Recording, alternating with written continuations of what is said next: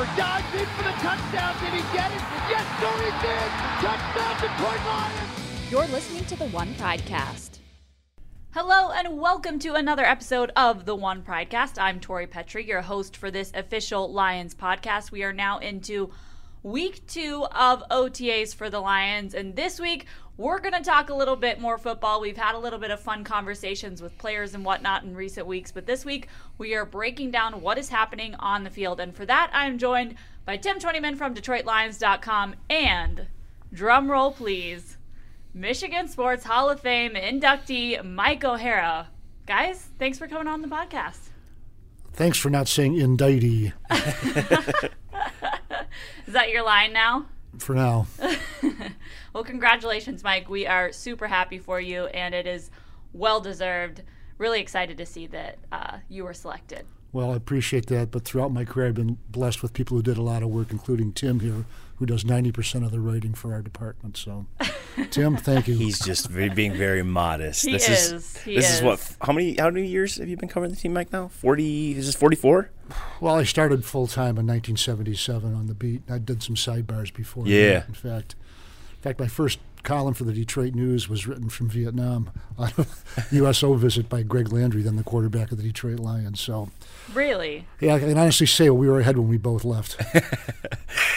Oh, there you go, folks. That's Mike O'Hara. That is crazy. Yeah. I love it. Well, Mike, you've done a wonderful job covering the Lions, and I think you know more about the Lions than anyone I know. All right, let's stop talking about Mike now. Here we go. Why would you want to do that? Tim, when you get inducted into the Hall of Fame, we can say these nice things about you, but until then, that is never going to happen. we get to say them about Mike.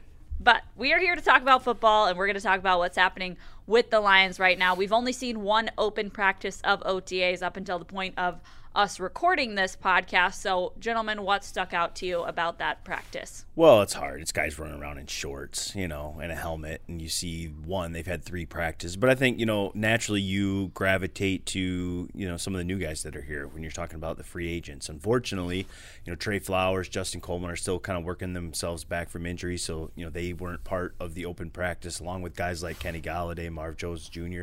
There was a good group of kind of core guys that didn't participate, but we did take a look at the rookies, Mike, and I think one guy that impressed me was Hockenson. Made a couple diving catches in the end zone. Was there anyone else in that group of rookies that kind of jumped out to you? Well, Hockenson was one, and really the things that can stand out for you are when the ball in the air, the people who throw the ball, catch the ball, and run with it, because you can see the skill in terms of like offensive linemen and all that. They all look great. They all look big.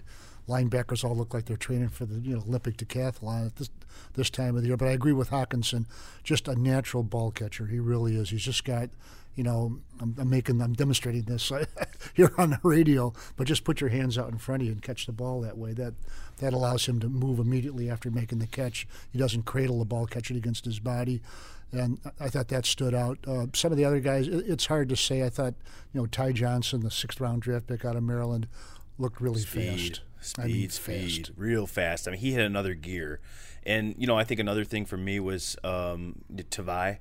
I didn't realize he was that big. You see the dimension, 6'2", 250, and everything that they said after the draft in terms of him fitting kind of their profile linebacker. But when you stood next to him, he was a big guy. And, he, put together. I don't mean big like 250, a tight 250, and he could run too, and so I think that was a little bit impressive too. Now obviously he ran with the second team, and so he's got to develop and earn himself a role. But I think just physically, gifts, size, speed, it looked like he fit that first open practice. Yeah, when you talk about being big, an old assistant coach once told me just made an observation about one of his linemen, and he said there ain't no loose on him. In other words, he's built and he's tight and all that, really strapped together. And Ndamukong Suh was that way too. Absolutely. When he first got here. He was 300 and whatever it was, 305, but like there that. Was that was a flat stomach. Yep. 305. I mean, he was just built muscular. Tavai similarly built. There's not a lot of there isn't a lot of pudge on Tavai. He Let's doesn't just put jiggle it that when way. he walks. Yeah. No, I agree with that absolutely. And there's some other guys. It's hard to tell. Will Harris I think showed a little bit, but really those are the guys that are easiest to get sort of an early line on, just because they handle the ball and you can see who catches it and who doesn't and who looks comfortable. Well, in addition to this being our first chance to see the rookies, really, we're also seeing Darrell Bevell's offense in action for the first time. We got to hear from him earlier this week about what he plans to implement here. What sticks out to you about what this offense might be this year? Well, I think important thing, and I think he said all the right things in terms of, look, I'm not going to come in here and this is my offense and these players have to run it. You know, he said that he's going to tailor his offense to kind of what some of these guys do best. Now, look, he's got common core principles. He wants to run the football. 8 of the 12 years he was an offensive coordinator before he got here, his teams were ranked in the top 10 in run percentage. So that's going to be a big part of it. But he also wants to make big plays down the field in the passing game. Look, he coached Brett Favre, Russell Wilson. Those are guys that make plays down the field in the passing game. And so, you know, I think he's going to tailor a little bit. He said it's not going to look like it did in Seattle because he's got different players than he had in Seattle. I think that's the right approach to it. What do you think, Mike? I agree with that too, but there's another component in this too, and it's what Darrell Bevell wants, but it's also what Matt Patricia wants. And there's a certain way that Patricia wants to play football, and I think if you could sum it up into one word, which you can't, but if you could, it would be control. Control the line of scrimmage, control the game defensively, control the clock offensively, control penalties, control mistakes, all of that. He would like a game probably to last, get a possession, start with the 1 minute mark, and hold it the rest of the game if he could. Yeah, and I think part of that goes with obviously Kerryon in his second year. There's a lot expected of him, but also the upgrades they made to the tight end position too. You know, that's another way to control the ball. You control the middle of the field. You control the edges on the run game. And Bevell talked about really being impressed with this tight end group, how they've really invested a lot of resources and have upgraded it via with the group they had last year. And I think that's going to be a big component too. One of the things I observed in that open practice was they did like a red zone kind of goal line drill against the defense using just all of their tight ends in different roles, H-backs, and in all their different spots. And I had never really seen that before. It lends me to think that tight end position is going to be really important, red zone, third down, other areas of the field. Yeah, I saw another play in the 7 or 11 on 11 and 7 on 7, I think it was. I'm sorry. And T.J. Hockenson, the rookie tight end, was split wide. He was the widest receiver in that formation. So, you know, a lot of that. You know, we had an open session with the assistant coaches this week, and I spent part of it with Chris White, the tight ends coach, and. You know, we're looking at an extreme makeover at the tight end position this year, and it's even more extreme, I think, than we thought, because they've got 4 new guys in, and it would not surprise me if all 4 made the roster, and that would be, you know, Jesse James, the first veteran free agent they signed, the second one, Logan Thomas, in the second wave, the first-round pick, T.J. Hockenson, and then the 7th-round pick. Remember this name, folks, Isaac Nauta. They call him Ike, kid out of Georgia, 7th-round pick.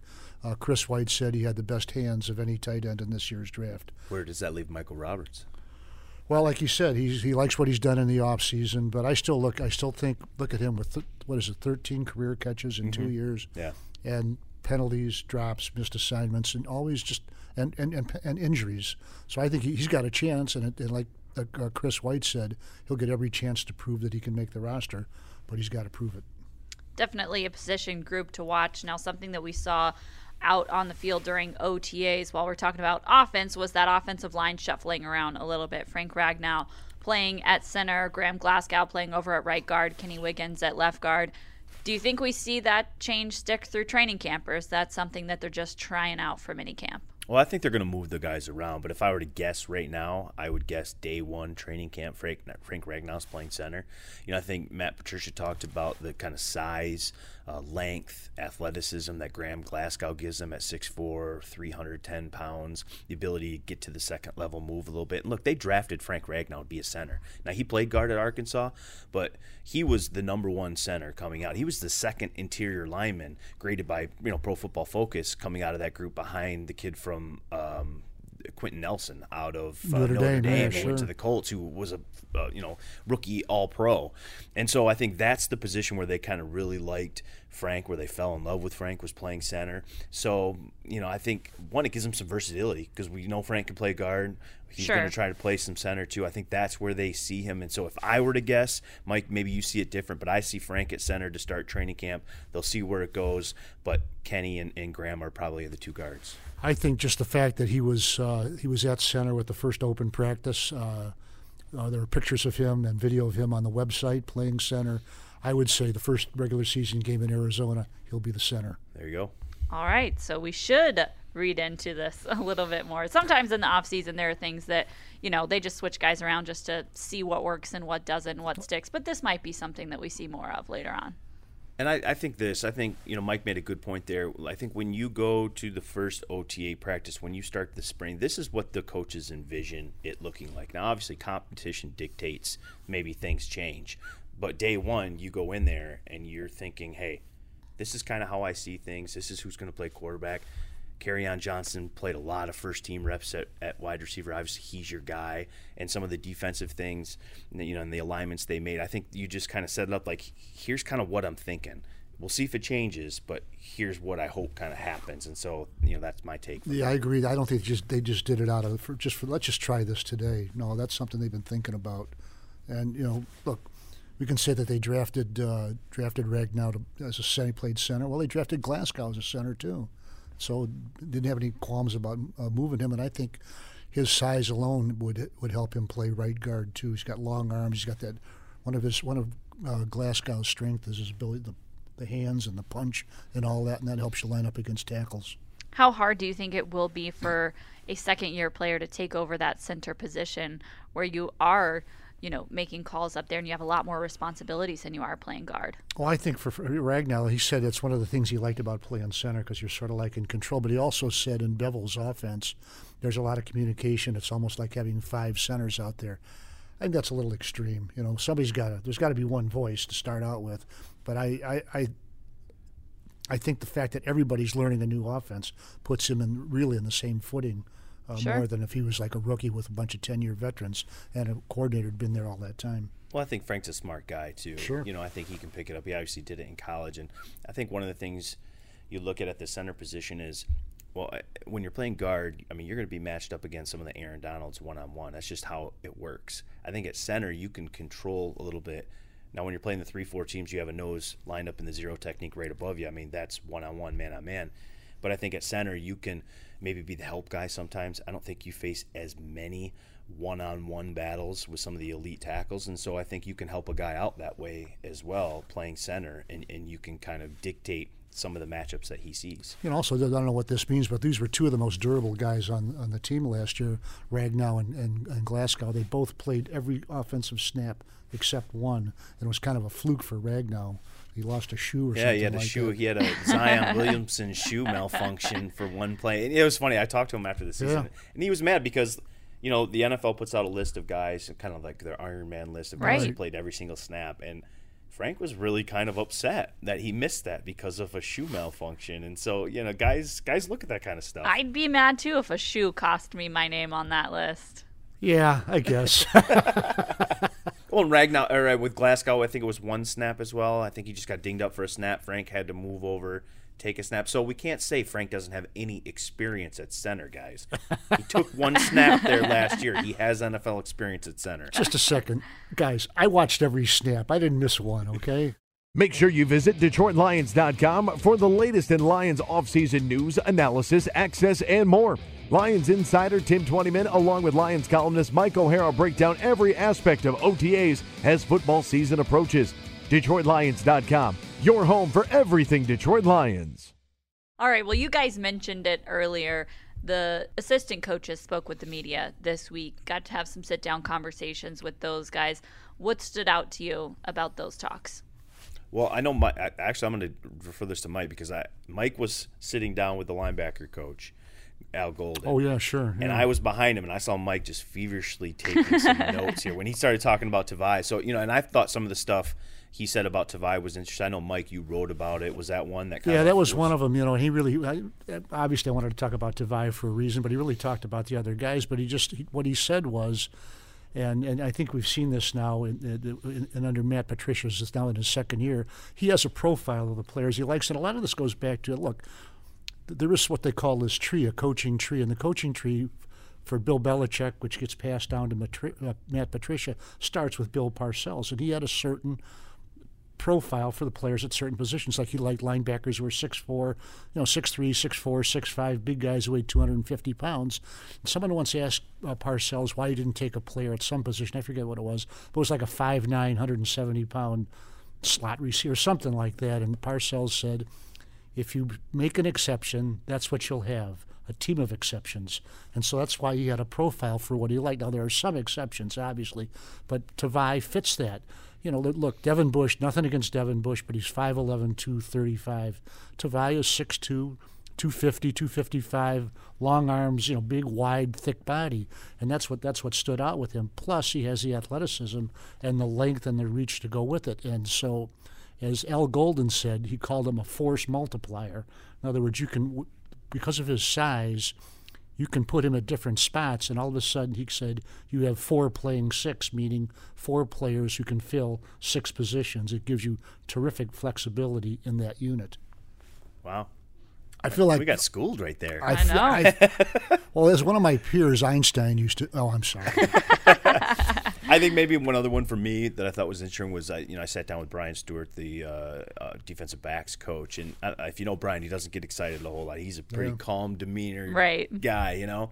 But when we started talking about the safeties and asking him about some of the guys that he has at the safety position, you could tell he kind of perked up in his seat a little bit. He even used the word excited, and so I think that was interesting. I think one of the things they really wanted to do with that group, and I include the cornerbacks with that too, is add some length and some size, guys that can tackle. And so I think when you look at the safety position now, being able to run that kind of heavy nickel package using 3 safeties, I mean, they've got Will Harris, who they drafted in the 3rd round. Quandre Diggs obviously has emerged as a really good kind of dual safety, can play either role. Obviously, Tracy Walker was impressive as a rookie. You've got Tavon Wilson. He's played in this league for 7 years. There's a couple others in there that have experience too. And so when you look at that safety position, they obviously have to replace Glover Quinn, who was a terrific leader, a good player for a long time on this football team. I thought Glover maybe lost a little bit of a step last year, and so now you're going to put some young talent, some guys with size, some length, some speed into that position, some versatility, be able to do some different things with that heavy nickel package and some of the other packages they might deploy with that. And then, look, you added some size at cornerback with the 5th-round pick out of Penn State, Oruwariye. You always say it the best. Oruwariye.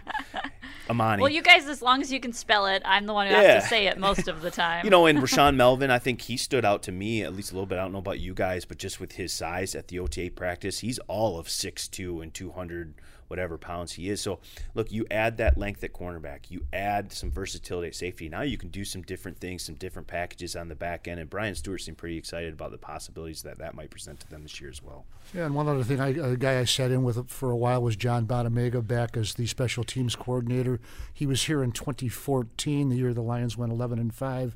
Then he took the head job at Central Michigan. He said it was one itch he wanted to scratch, was be a head coach, and he got his chance. And it worked out for a while at Central. Then just happened to come back when the Lions were in transition at that staff position. He's back as the special teams coordinator. And think about this: he comes back inheriting a Pro Bowl kicker, Matt Prater, a 2-time Pro Bowl long snapper in Methuselah, and a terrific punter in Sam Martin. In Sam Martin, and then all-pro rookie return man in Jamal Agnew, who got hurt last year. So talk about coming back with basically a pad hand, although under new rules on the kickoff. So there's some things that he's got to adjust to too. But it was interesting listening to him just sort of being reinserted, into his old spot. I sat in on that session as well, and I thought one of the interesting things with him too was that he's a different coach coming back as an assistant, having been a head coach, meaning that he realizes what it takes or what it means to have really good assistants under you, because you've got so much to deal with as a head coach. You've got so much on your desk. And he said, really being a good assistant coach is about taking stuff off the head coach's desk. And I think that was interesting that he now has that perspective, being on the other side of it. And he said, look, I don't, I want Matt Patricia to see the finished product, or not have to be along the process as much, so let him, let me do more work to kind of get the finished product there to put on his desk to get his approval. That way he can focus on some other things as well. Just about being a better assistant coach, I thought that stuff was kind of interesting as well. And Al Golden's experience as a head coach, I think, has helped in that regard too. He coached tight ends here for a year and then went over the other side on linebackers too. I'll tell you one thing that stood out to me, and this was during practice and then at the very end, was that it didn't stand out. The players ran because of mistakes. They ran? During football My practice? God, they ran, and then they ran gassers after practice. What? Yeah, shocking. And nobody took At football notes or practice, said they had to anything run? Yeah, right. I can't believe it. I'm as stunned as you were. I never quite understood the furor over it last year. I never understood that whole thing. But there was, so there was. Yeah, there was. But yeah, the players ran. Oh, my God. Well, here's what I want to know. Are you going to tell Muehlbach that you called him Methuselah? Well, after he's been around a while. I Don loved that Muehlbach, one. yeah. That was a good one. That was a good one. Well, guys, we have 3 more weeks here of players being in the building and actually being out on the field. We'll see an OTA practice this week. Then the players get to mandatory minicamp, and then another week of OTAs before they're done for the summer. We've seen 1 week so far. What should we look for in the next couple? Well, I'd like to see some of the guys that are dealing with injuries maybe start to get back into the mix, see where they fit, how they look.